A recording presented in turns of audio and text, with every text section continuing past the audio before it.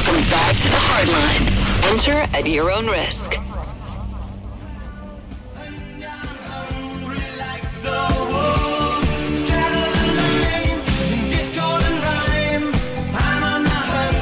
with former Blues enforcer Cam Jansen, former Mizzou receiver TJ Moe, Matt Whitener, and Hanny Gates, I'm Eric Messersmith. It's the Hardline, powered by Johnny Londoff Chevrolet. The Blues getting set for Game 4 with the Wild. They have a couple of days off, a 3-0 series lead for St. Louis. This St. Louis Blues Report is brought to you by Dirt Cheap, your one-stop party shop.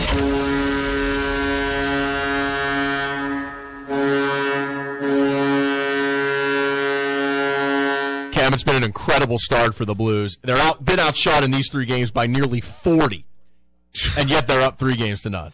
Yeah, look, are they sometimes getting outplayed? Absolutely.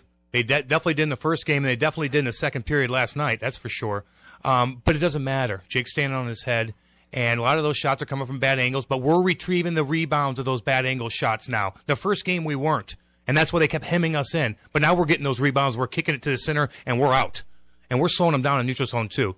Let's talk about it with Chris Kerber, the play-by-play man for KMOX of the St. Louis Blues on the radio, joining us now on the Ryan Kelly phone lines. What's up, Kerber?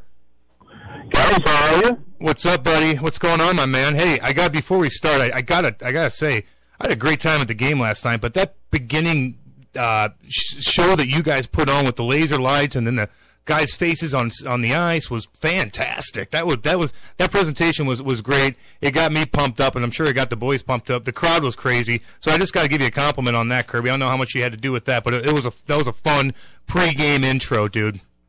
Yeah, it really was cool. I didn't have much to do with that, Cam. That was Jason Pippi and Chris Frome and our production crew.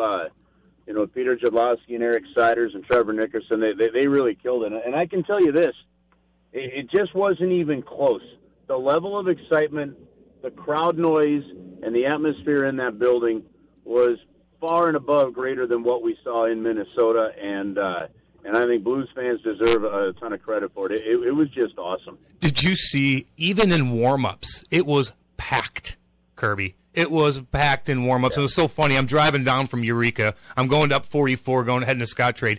Every single car that we passed and that passed us had a Blues jersey on. Every single one, honking at each other. It was like a party driving down to Scottrade Center last night. The fans were crazy, and my ears are bleeding from them screaming so loud last night, man. Yeah, and I think Wednesday night, see, this is a pretty good plan. On Sunday, you get them all hyped up on Easter candy and then start the hockey game. And then on Wednesday with an 8:30 start at Scottrade Center, we get them a little sauced up and ready to go with a little extra time for the pregame parties. So I'm okay with the way things are rolling right now. Me too, and Blues fans love to drink, that's for sure. But look, Kirby, I got to start with this. Jake Allen, have you ever seen anything like it? I mean, don't get me wrong. I've seen Marty go in spurts and playing unbelievable when I play with him. And then when we played in 2012 against the LA Kings, and what Jonathan Quick did to our team was kind of like the same thing Jake Allen is doing now. The guys on Minnesota are getting absolutely frustrated. Have you seen a goalie play like this before? Oh, yeah. I mean, we've seen it before. It's just he's backstopping a really strong team game right now. And, I mean, go back to 2009 when Chris Mason put together an entire second half of a hockey season that catapulted the Blues from 15th in the West to a number 6 in the West in a playoff spot. You see it, and you're right. You brought up some good examples. Pekka Rinne right now is doing it to the Chicago Blackhawks. Jonathan Quick did it to the St. Louis Blues, a few years ago, as you mentioned. There's examples of it, but it just shows you just how important it can be. Because, look, while Jake Allen is getting a lot of credit, Devin Dubnyk hasn't allowed more than 2 goals in a game.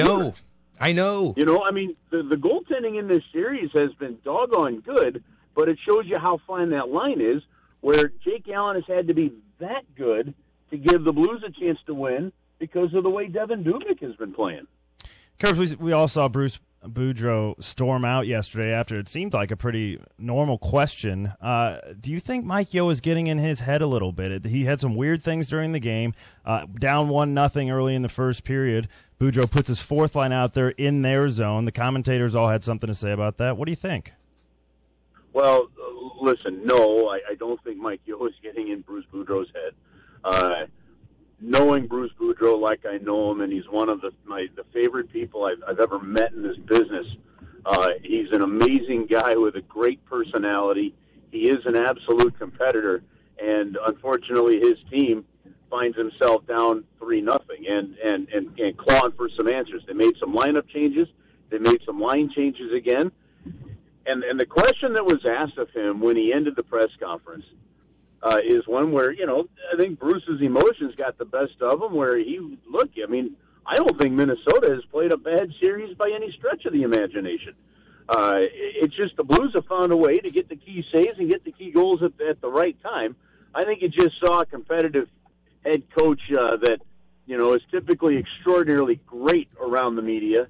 And, just in the end was a little fired up that his team lost 3-0. Bruce Boudreau's had some bad playoff luck in some respects when you look at the Game 7s he's gone to, or, having him go into series with goaltenders with little experience and that kind of stuff. But I don't know that it's in his head. He's a pretty level-headed guy. What do you think he's going to change then, Kirby? I mean, he's got to do something here. They're not getting goals, man. They're not putting up points. I mean, they've had some chances, but Allen seems like he's not out of his league when he's making these saves, though. He seems in complete control. So what do you think Minnesota needs to do? What do you think Boudreau's going to do to try to change up the momentum here? Maybe get a momentum swing. How are they going to get goals on him? What do you think they're going to change? You know what? It's really a great question, Cam. I think truth is, I don't know. I mean, he's done some line juggling. He's done some line changes. He's done some line juggling. He's done some line changes, and it just hasn't quite worked for him. Zach Parise, I think, has had a terrific series so far. I think they need a few more guys, honestly, playing a little bit more like Zach Parise has been playing, because Zach Parise has been crashing the net. He's been making plays, and for Minnesota to get back into this series, they're going to have to turn around and get themselves right back into right back into it by getting more traffic in front of Jake Allen. That's the only thing I think that changes for Minnesota. They're getting the chances, but the Blues are doing a great job of boxing them out. And I don't know that what Minnesota needs to do is something that they really can do, because there might be a real size mismatch with their forwards coming up against the Blues defensemen. That's true, no doubt about it. But we're also slowing them down. I mean, they love scoring goals off the rush, and they're just not getting any rush opportunities. Kirby, they're stopping them in the neutral zone. They're going right at them in the neutral zone. They're causing havoc, and they're slowing them down. Do you think? Well, you know what they're doing too. You're absolutely right there. They're making the Wild put the puck back in, and chip around and go get the puck on the forward side. And then it's playing into the Blues' hands of what the Blues are doing in the defensive zone. But nonetheless, Minnesota really has done a great job in this series of winning some real key battles. Of winning more of these puck battles. Remember, you saw the Blues even in that final 90 seconds. They won a couple of those faceoffs, but Minnesota was able to get the puck back before the Blues could clear the zone. But the Blues have just kind of stayed very steady, and that's really been the key to the success that they've had. Is they haven't gotten too high, they haven't gotten too low, and they've managed the ebbs and flows of the game pretty well.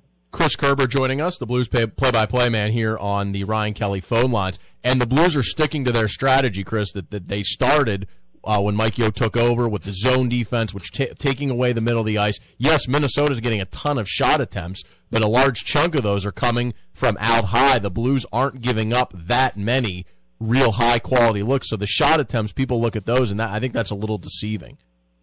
Well, I do think Minnesota has been getting some grade A scoring chances. What they haven't been getting is the grade A second chances. So when the goalie does what he's supposed to do, Minnesota hasn't found that too many second opportunities. They did finally, in the goal they scored yesterday, they made it 5-on-5. But there hasn't been a lot of those second and third opportunities at pucks right in front of the net, and that's been a huge difference. For example, Chris Stewart brings that puck out from the end boards, comes right to the middle, and Jake Allen just smothers it up and doesn't give up that rebound, and the puck doesn't come loose until the whistle blows. And that really has been the key. The Blues have been hard. when they talk about hard on the sticks, as Cam knows real well, they've been making sure that Minnesota's sticks haven't been able to get to some of those loose pucks. The Blues have had some favorable bounces, but at the same time, Minnesota has as well. I mean, that game could have gone to 3-0 if two posts don't get hit yesterday. So it's been a real interesting series, but it's been a real tight one. I don't know that it's going to take a whole lot for Minnesota to necessarily turn the series, other than get one win and see how it goes. That's the way they're going to focus on it. I think if the Blues come out and they really can find a way to take the first period like they did in Game 3, then they could have a real favorable result the rest of the way through the second and third periods on Wednesday. Chris, the Blues finally had some success on a power play, making them 1 for 9 so far. Obviously, that needs to pick up for them to continue some success. But luckily, they've been lucky. The penalty kill has been effective. But everyone's saying, the loss of Kevin Shattenkirk. Obviously, you can't buy that as the full picture. So what do you really see being their biggest struggle with the power play right now? Why is it not more successful? Well, sometimes I think sometimes we forget to give credit to the opposition, and you realize there's an entire team on the other side of, paid pro hockey players that are trying to do the same thing you're doing. And the special teams in this series, what's gone on with each team having just one power play goal, shouldn't surprise anybody. Both teams' power plays and both teams' penalty kills were top 10 in the league. The Minnesota Wild gave up 37 power play goals in the regular season, the second fewest power play goal total of any team in the league. And they've done a pretty good job of it. Now, the Blues power play, but before scoring that goal, had some real good looks. I think where the Blues power play really had some issues in the first two games was entering the zone and getting in with possession, and that was the real key. I think to them, at least getting some chances yesterday, was getting set up and then getting that puck movement going around. Minnesota's penalty killing really has been very good. The penalty killing of the Blues has been good all season long as well, and Minnesota's power play was, finished at 21%, which was their highest total, frankly, in franchise history by the end of the season. But again, they're going up against the Blues penalty kill, that was under Mike Yeo, and season long was 84%, but under Mike Yeo was 88%. That tells you something about the way this team has been defending since Mike Yeo took over, and that's a real key to this thing. I guess you could find plenty of examples going the other way, but we've seen teams win in the playoffs where the power play hasn't been clicking. What you don't see teams do is win in the playoffs where the penalty kill is clicking. And that's because these NHL refs, and they're going to find a way. They look down. Oh wait, one team has two. We got to get the other team 2 power plays. And I know they never come out and say that, but it's just amazing how close it always comes. But to me, more important than the power play clicking is the penalty killing staying hot, because as Cam knows, when you have a penalty kill that's rolling, that seems to give the confidence to the team to play a little more aggressively, and that can make a huge difference. Nothing worse than taking a penalty that you didn't do anything, and all of a sudden you get scored on in the playoffs. Like the couple calls with the Joel Edmondson, we don't need to get too into it, but God, they drove me crazy yesterday. The second call on Joel Edmondson, he's skating to the box, looking back at the ref like, "What are you doing to me?" Like, my God. How would you like to be Ryan White? Okay. Ryan White's in the penalty box when the Blues score the game-winning goal, the power play goal. It wasn't Ryan White's stick. Nope. Okay. Now, it was a high stick, but that high stick came from Martin Hanzal, and it was kind of part of that follow-through shot. You can make the case that shouldn't even have been a penalty. Exactly. But because they had the wrong guy, and the position that Ryan White was in didn't look like a shot, the referee they got it wrong. Mm-hmm. The penalty on, I think it's nitpicky, that first cross-check, but so be it, okay? The hands were spread, the stick came out. The league would look at that and justify it. The roughing penalty is the one that blew my mind. And here's my whole thing on this, and before I end up on too much of a soapbox and a tirade. You, first off, don't guess. If I put a microphone in front of a referee at the end of the game, they better be able to say, I'm 100% damn sure this is what I saw. Not this is what I think I saw. This is what I know I saw. Mm-hmm. If the word think comes into it all, let it go. We're better off with the emotion in the play not getting stopped. The second part of it, to me, and it always comes down to this, it's the standard, okay? Can you maintain that standard? Well, there is no way with that roughing joke of a penalty that was called on Joel Edmondson yesterday, that those two guys could maintain that standard even on the next series of play, much less throughout the game. And I'll give you a quick example of standard. In Game 2, when Suter was about to get hit, he got his stick up high, and I think it was on Vladimir Sobotka, and they ended up calling Stewart for elbowing. Later on in that same game, when Scotty Upshaw kind of swung his arm back to protect himself a little bit, and he got the Minnesota forward in the face, whether you think it was nitpicky or not, it was still a very similar play, and they called them both. And I'm okay with that. It's no different than, let's say, an umpire is calling a high strike that you know is borderline, but he's calling it throughout the game, adjust to it. But when they call that kind of junk like they called on Joel Edmondson for roughing, right, and don't get it right, it can seriously impact how guys play in the game, and that's wrong.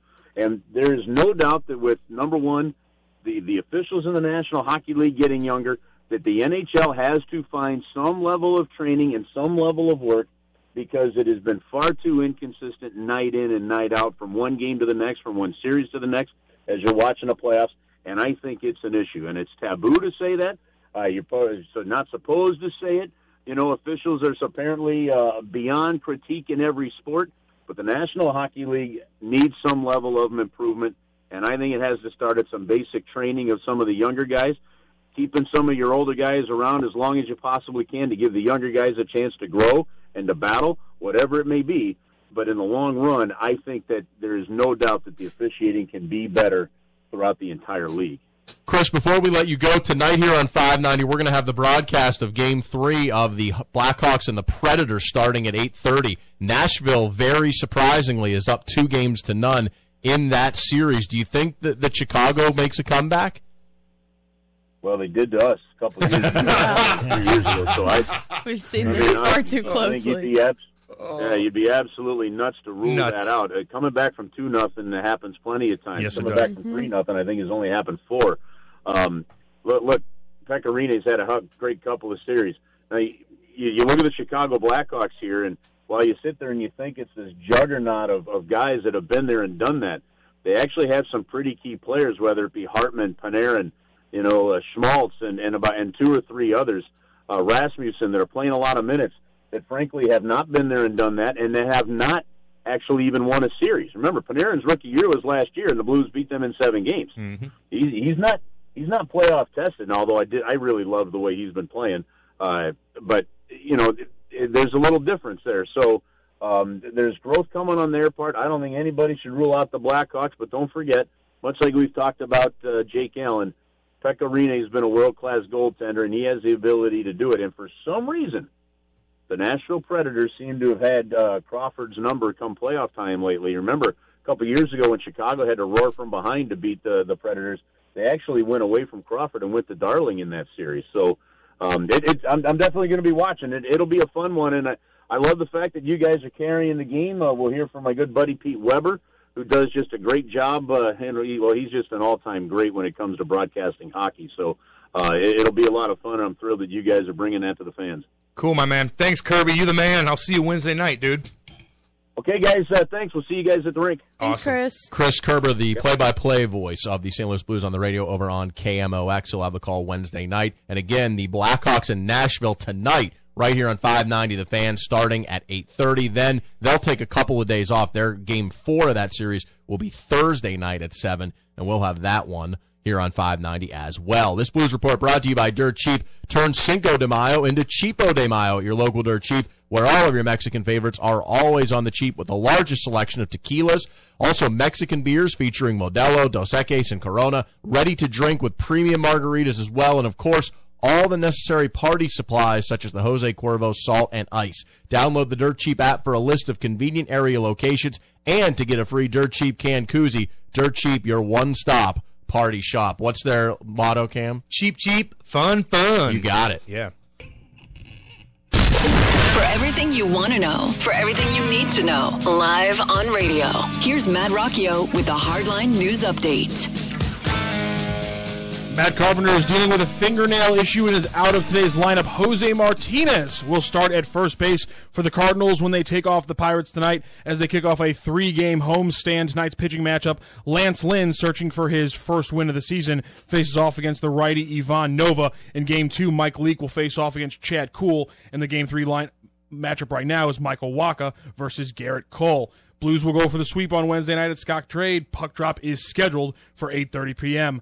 Unsurprisingly, but now official, Kansas freshman Josh Jackson has declared for the NBA draft following a 16-7 line in a Big 12 championship in his one season in Lawrence. In today's Boston Marathon, it was a sweep for two Kenyans as Geoffrey Kirui won the 121st edition of the race, and Edna Kiplagat took the top of the women's podium. We also saw the best showing by Americans since the race went professional 31 years ago, with 2 of the top 4 women's spots and 6 placing in the top 10 of the men's pool. And unfortunately for all you St. Louis soccer fans, Kroenke's Arsenal takes it 2-1 over 19th place Middlesbrough as Mesut Ozil puts one in the 71st minute. I'm Matt Rocchio with your 590 Sports Update. Boo. Boo earns. Boo earns. Always root against everything Kroenke. it is to fail. Everything. The KFNS and InsideSTL.com listener rewards spring auction is coming up this week, Wednesday through Friday. You can save up to 60% on items such as tires from Fairway Automotive and Mike's Automotive, a season-long baseball parking pass from Premier Parking, a $5,000 gift certificate to Amini's,